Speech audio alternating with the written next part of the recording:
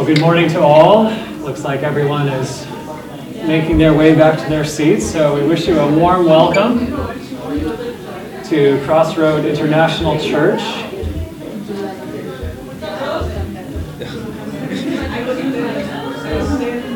In case this is your first time or we haven't met, my name is Jason, and I have the privilege of serving as the summer interim pastor here.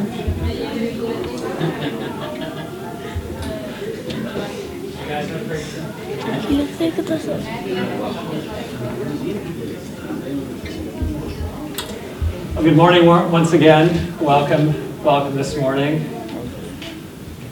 This summer, we are going through the whole story of the Bible, Genesis to Revelation, as a summer series. And we have seen the story of Scripture is kind of like building a puzzle, where we want to start with the corner pieces and build the outline. And then as you do your individual study, as you study chapter by chapter and book by book, you can fill in all the details. And the hope is that as we go from Genesis to Revelation, this outline will give you a framework in which you can place all of your individual study as you go into the details.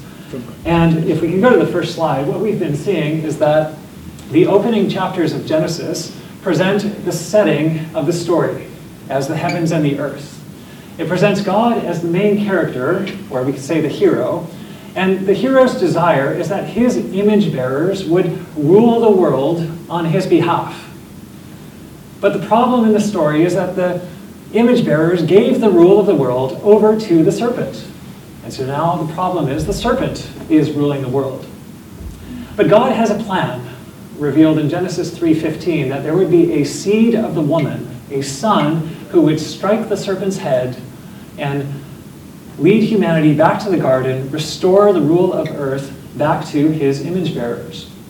And really, that plan is being worked out all the way from Genesis 4 until Revelation 19.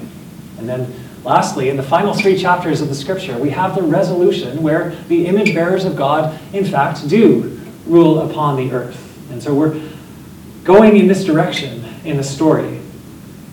If we go to the next slide, Genesis 3:15 is one of those corner pieces in the puzzle. It's here that we have the first messianic prophecy of the promised seed. We have the fact that there will be the seed of the woman, all of those people who share the woman's desire for the promised seed, and there will be the seed of the serpent, all who share the serpent's desire to rule the world. And the serpent and the serpent seed, of course, don't want the promised seed to strike his head, because that's the end of his kingdom. They don't want that. And so their options are either to deceive, as they did with Cain, pull them away, or to kill, as they did with Abel.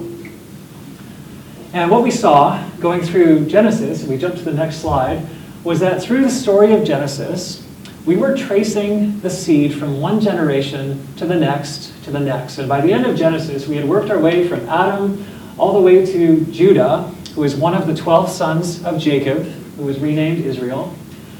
And after Judah, several hundred years later, would be born a man named David, and that's King David. And then 1,000 years after David would be Jesus Christ in the line of David. And so Jesus is, of course, the ultimate promised seed who will, in the future, strike the serpent and restore the earth back to God's image bearers.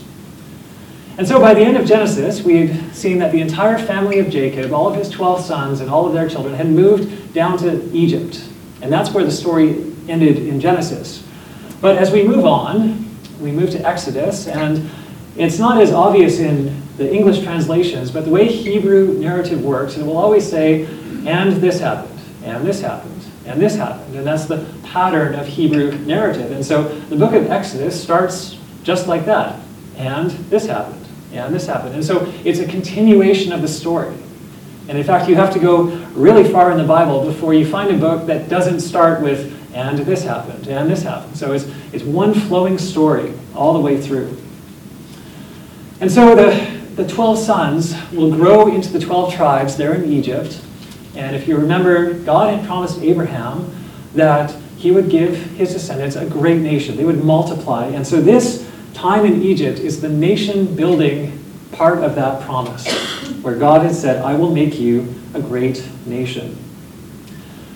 In fact, they became so great that the Egyptians said, you know what, there's too many of them. We need to put them in slavery. We need to kill the Israelite baby boys. And so God sent Moses as a redeemer to bring Israel out of Egypt. We call that the Exodus. There were great plagues that God sent upon the nation of Egypt, and he led them through the Red Sea in a mighty miracle.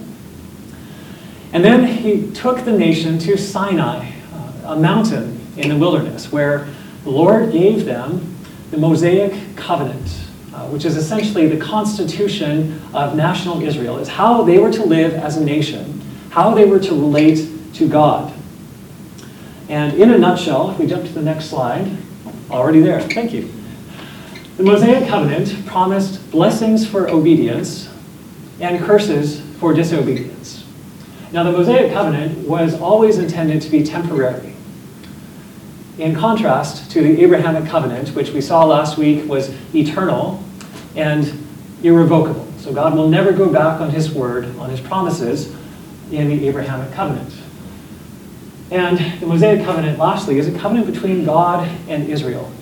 And I think throughout church history, there has been a great deal of confusion about the Mosaic covenant and what relationship does it have with the church. Should we be following the entire Mosaic law? Should we be following some of it or none of it? And when it comes to applying Scripture, a very important principle to keep in mind is that we need to recognize who we are and where we fit in the story. So who we are and where we fit in the story. And this covenant was given to the nation Israel. Now we as the church are not the nation Israel. And when we start blending those together, things get really confusing and kind of murky. But these are two distinct entities. And so for the Christian, we are not under the dietary laws. We're not under the cleanliness laws. We're not under any single law of the Mosaic covenant. And I'll say this, but I want to explain more. We're not even under the 10 Commandments.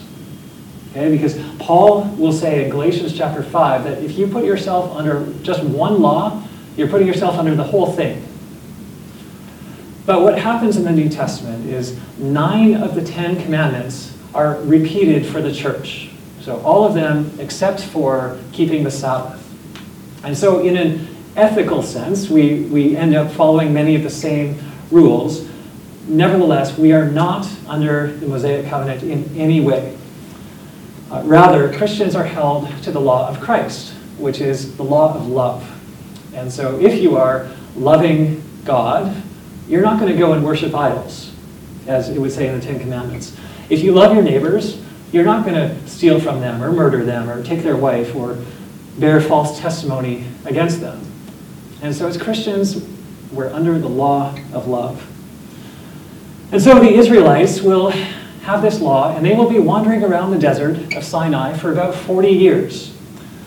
And at the end of the 40 years, the generation that had gone through the Exodus would die off. And they died there in the desert. And a new generation was born, and they were raised up, and they were going to go into the promised land.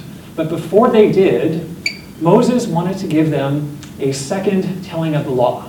And that's what the book of Deuteronomy is. In fact, Deuteros means second, Nomos means law, so it's like a second telling of the law to the second generation. And so if you would turn in your Bibles with me to Deuteronomy chapter 28. It's Deuteronomy chapter 28.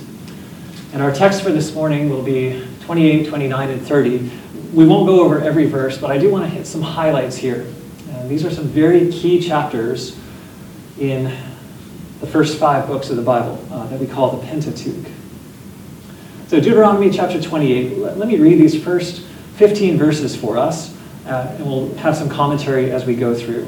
So chapter 28, verse 1.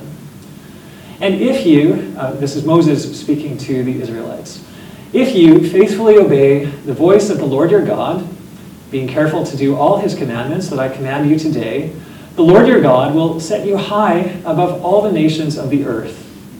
And all these blessings shall come upon you and overtake you if you obey the voice of the Lord your God. So we see that little bit of conditionality. If you obey, you'll be blessed. Verse 3. Blessed shall you be in the city, and blessed shall you be in the field. Blessed shall be the fruit of your womb, and the fruit of your ground, and the fruit of your cattle, and the increase of your herds, and the young of your flock. Blessed shall be your basket and your kneading bowl. Blessed shall you be when you come in, and blessed shall you be when you go out. So there's a whole lot of blessing that the Lord is promising if they should obey. Verse 7. The Lord will cause your enemies who rise against you to be defeated before you. They shall come out against you one way and flee before you 7 ways. The Lord will command the blessing on you in your barns and in all that you undertake, and he will bless you in the land that the Lord your God is giving you. Verse 9, the Lord will establish you as a people holy to himself, as he has sworn to you, if you keep the commandments of the Lord your God and walk in his ways. And all the peoples of the earth shall see that you are called by the name of the Lord, and they shall be afraid of you. And so the point here is that Israel was supposed to be a light to the nations. They were supposed to be so blessed that all the other nations would look and say, whoa, who's your God? And why is he blessing you so much? Let us get in on that. And the purpose of Israel was to be a kingdom of priests that would lead all the nations of the earth to God and point to the promised one who is coming from Israel to bring blessing to all the nations. Verse 11, and the Lord will make you abound in prosperity, in the fruit of your womb and in the fruit of your livestock, the fruit of the ground, within the land that the Lord swore to your fathers to give you. The Lord will open to you his good treasury, the heavens, to give the rain on your land in its season, and to bless all the work of your hands. And you shall lend to many nations, but you shall not borrow. And the Lord will make you the head and not the tail, and you shall only go up and not down, if you obey the commandments of the Lord your God, which I command you today, being careful to do them. And if you do not turn aside from any of the words that I command you today, to the right hand or to the left, to go after other gods and serve them. So some wonderful blessings here. But I want you to notice there are 14 verses of blessings. And then in verse 15, the curses start. And just go ahead and look in your Bible to the end of the chapter. The curses continue all the way to verse 68. So you have 14 verses of blessing and something like 54 verses of cursing. And this chapter is extremely important to the rest of Old Testament history because it governs what happens to Israel. That as Israel goes on as a nation, occasionally they will be faithful. Most of the time they won't. And the curses that come upon them are the curses that show up here in Deuteronomy 28. And so this is one of those key chapters that really explains the rest of Old Testament history for us. So it's a very good chapter to be familiar with. And in fact, the prophets that God would send to Israel, they're always calling Israel back to covenant faithfulness. And they will say, hey, you see all the things that are happening, all these curses? That's Deuteronomy 28. Come back, repent, turn to covenant faithfulness. And so that was the job of the prophets of God as he sent them to Israel. Now I just want to note a few things from the rest of chapter 28, just briefly. Verse 15, it will say, but if you do not obey the voice of the Lord your God, or be careful to do all his commandments, then all these curses shall come upon you and overtake you. And then the rest of the chapter is the listing of these curses. Now, if you jump down to verse 36, it says, the Lord will bring you and your king, whom you set over you, to a nation that neither you nor your fathers have known. Now recall that a significant portion of the blessing to Israel was being in their land. But if they're being sent to another nation, that means they're out of their land. In fact, down in verse 41, it says, you shall father sons and daughters, but they shall not be yours, for they shall go into captivity. So there is a distant nation that will take the Israelites into captivity. And why is that? Verse 45, all these curses shall come upon you and pursue you and overtake you till you are destroyed, because you did not obey the voice of the Lord your God. So So it's because of their disobedience that this exile would happen. In verse 49, it says, "The Lord will bring a nation against you from far away." Notice it's singular, a nation at this point. And then down until verse 57, it will describe the siege that will come upon Israel and upon Jerusalem. And that's what we know as the Babylonian siege that started in 605 BC. And that's when Babylon really destroyed Jerusalem and took captives away to Babylon. And so they were in captivity. They were in exile outside of their land. Down in verse 64, however, it says this: "The Lord will scatter you among all peoples." So this is something different. There was an exile to a nation, singular. Now it's among all peoples, from one end of the earth to the other. Verse 65, "And among these nations you shall find no respite. There shall be no resting place for the sole of your foot. But the Lord will give you there a trembling heart, failing eyes, and a languishing soul. Your life shall hang in doubt before you. Night and day you shall be in dread and have no assurance of your life." And isn't that exactly the history of Israel? All through the ages, they have been persecuted right and left by all kinds of different people, never certain of their future. Most recently, we might think of World War II and the Nazi Holocaust of the Jews, where many millions were exterminated. And so that's been the history of Israel, is living out these curses, first to the Babylonian exile, even after they came back to the land until the time of Christ. After that, they were scattered yet again, but this time scattered to all the nations of the earth. Now we might wonder, reading about these curses, is God harsh? Is God cruel? But you know, the purposes of these curses were always about a parent who lovingly disciplines their children. The purpose is restoration. The purpose of the curses was to bring them back, restore them to covenant faithfulness, just like disciplining a child. And he wanted to do that because if they returned to faithfulness, then he could bless them according to that same covenant. But the problem was, they won't be able to keep the covenant because they have hard hearts, and they will need divine assistance to do that. And that's where Deuteronomy 29 comes in. So in chapter 29, verse 1, let me read this verse.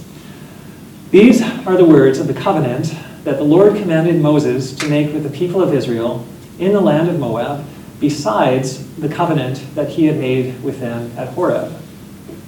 Now many people, I think, have misunderstood this as a continuation of the Mosaic covenant, but this is actually a separate covenant. Notice it says, "besides the covenant he made with them at Horeb." And Horeb is another name for Sinai. So you have the Mosaic covenant, and you have here what we'll call the land covenant. And if we could jump to the next slide, I just want to show you some of the differences here. The first one was made at Sinai. The second one, the land covenant, in the land of Moab. The timing is also different. So either the third month of the Exodus or the 40th year. So there's a gap of time. It's two different generations. First to the generation that left in the Exodus, and then the generation that grew up in the wilderness. And when we look at the nature of these covenants, the Mosaic covenant was based on meritorious law, right? Blessings if you obey. But what we'll find here about the land covenant is that it is based on God's character. It's unmerited grace. So I don't see how these can be possibly the same covenant. They're two different things. They have different natures and they have different provisions as well. And so if we jump to the next slide, here's an outline. Chapter 29, verse 1 is the introduction to the covenant. And then from verse 2 all the way to chapter 30, verse 1, it basically tells Israel their prophetic history in advance. It tells them, you will not be able to keep the Mosaic covenant. You're hard-hearted, you're stubborn, you won't be able to keep it. And so, as a result of your disobedience, you will be scattered among the nations. You will be scattered. But, starting in chapter 30, verse 2, is all about God's promise to restore Israel to the land. And it will be done with divine intervention in their hearts. So let's look at these verses from chapter 30, verse 2 to 10. We'll look at these in some detail here. So, verse 2. Or I guess the sentence starts in verse 1. When all these things come to pass, verse 2, and you return to the Lord your God, you and your children, and obey his voice in all that I command you today, with all your heart and with all your soul, then the Lord your God will restore your fortunes and have mercy on you, and he will gather you again from all the peoples where the Lord your God has scattered you. If your outcasts are in the uttermost parts of heaven, from there the Lord will gather you, and from there he will take you. And the Lord your God will bring you into the land that your fathers possessed, that you may possess it. And he will make you more prosperous and numerous than your fathers. And so we see, if we remember the Abrahamic covenant, the three major promises were land, seed, and blessing. And we kind of see this repeated here as well. He's promising to bring them back, regather them in the land, and then make them prosperous and numerous. So we could say that's an amplification of the seed promise.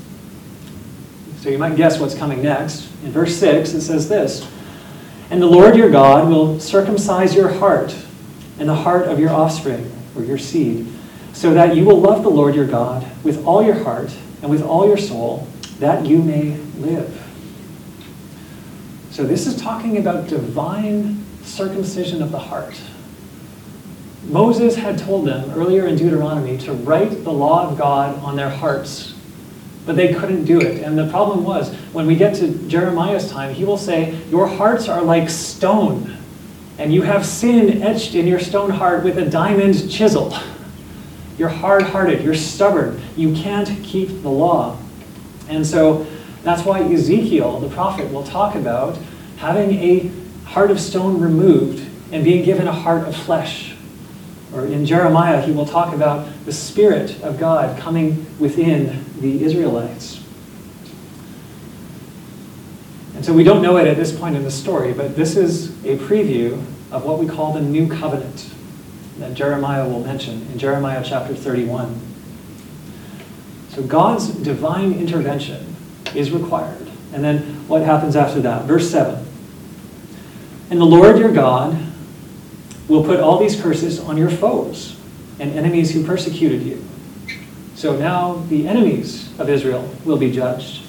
Verse 8, and you shall again obey the voice of the Lord and keep all his commandments that I command you today. The Lord your God will make you abundantly prosperous in all the work of your hand, in the fruit of your womb and the fruit of your cattle and in the fruit of your ground. For the Lord will again take delight in prospering you, as he took delight in your fathers, when you obey the voice of the Lord your God. So if we kind of summarize how verses 2 to 10 are fitting together, I think verse 6 talks about the spiritual conversion that God will grant. And because now with divine empowerment to obey, that will bring about the repentance of verse 2. That will lead to the restoration in the land, verses 3 and 4, possession of the land and multiplication of the population, that's verse 5, and then the judgment of Israel's enemies, verse 7, and the enormous prosperity and blessing of verse 9. And so we kind of see this same familiar pattern, land, seed, and blessing, as the primary elements of the covenant. Well, verse 10 is as far as we're going to go in chapter 30, but just to summarize where we've been, the land covenant of Deuteronomy 29 and 30, yeah, there we are, thank you. It is a prophetic declaration of Israel's future history. So it's telling them what will happen in the future. It's basically saying that, no, you won't be able to keep the Mosaic law, so you'll be punished. You will be scattered among all the nations. But God will commit a divine heart transplant, a circumcision of heart. He will discipline them and give this heart repair to bring about repentance that will bring them back to the land and restore their blessing. And another key element of this covenant is that it affirms that the land eternally belongs to Israel despite their disobedience. So even though they were out of the land from the 130s AD until about 1940s or so, even though they were gone all that time, scattered abroad, as chapter 28 and 29 would say, is still theirs. And God is in the process of bringing the Israelites who are scattered back into the land. And so if we zoom out from Deuteronomy, let's just take a big picture of where we are in the story, we recall that God's intention was to have his image bearers rule the world on his behalf. And that's the kind of rule that brings blessing and care and provision to all of creation. That's what God wants. But they gave the rule to the serpent. But that didn't change God's desire. He still wants his image bearers to rule the world, and he is in the process of restoring rule of the earth to his image bearers. And that's where Genesis 3:15 comes in. The promised seed will strike the serpent's head. Then we saw the Abrahamic covenant, which promised land, seed, and blessing. And we saw that that was unfulfilled, even as of today, June 23rd, 2023. Has not been fulfilled. We saw the map last week with the borders of the promised land, and Israel has never possessed all of that land. And then we saw the land covenant today that says that despite Israel's inability to keep the Mosaic law, they will be disciplined, but God will circumcise their hearts and bring them back and bless them abundantly. And so, as I was saying earlier about applying the scriptures, to rightly apply, we need to understand who we are and where we fit in the story. Now, we are not Israel, we are the church. But if we're following the story, we're still waiting for the promised seed to strike the serpent's head. We are still waiting for the Abrahamic covenant to be fulfilled. We're still waiting for this land promise to be fulfilled. And so this tells us that as we get further in the story, these things must happen because God is a God who keeps his word, keeps his promises. And so when it comes to how do we apply this text to us, to you and me in the church, I think what we have to realize is that this gives us hope, enormous hope. I look around at the world, I look at my life, I see problems in my life, I see problems at the family level, problems at the societal level, and the whole world is just full of problems. But when I recognize that there is hope in God's promises, that yes, that gives me hope for something in the future is better. And a temptation can say, can be for Christians to say, well, the world's a goner, so let me just hope for heaven.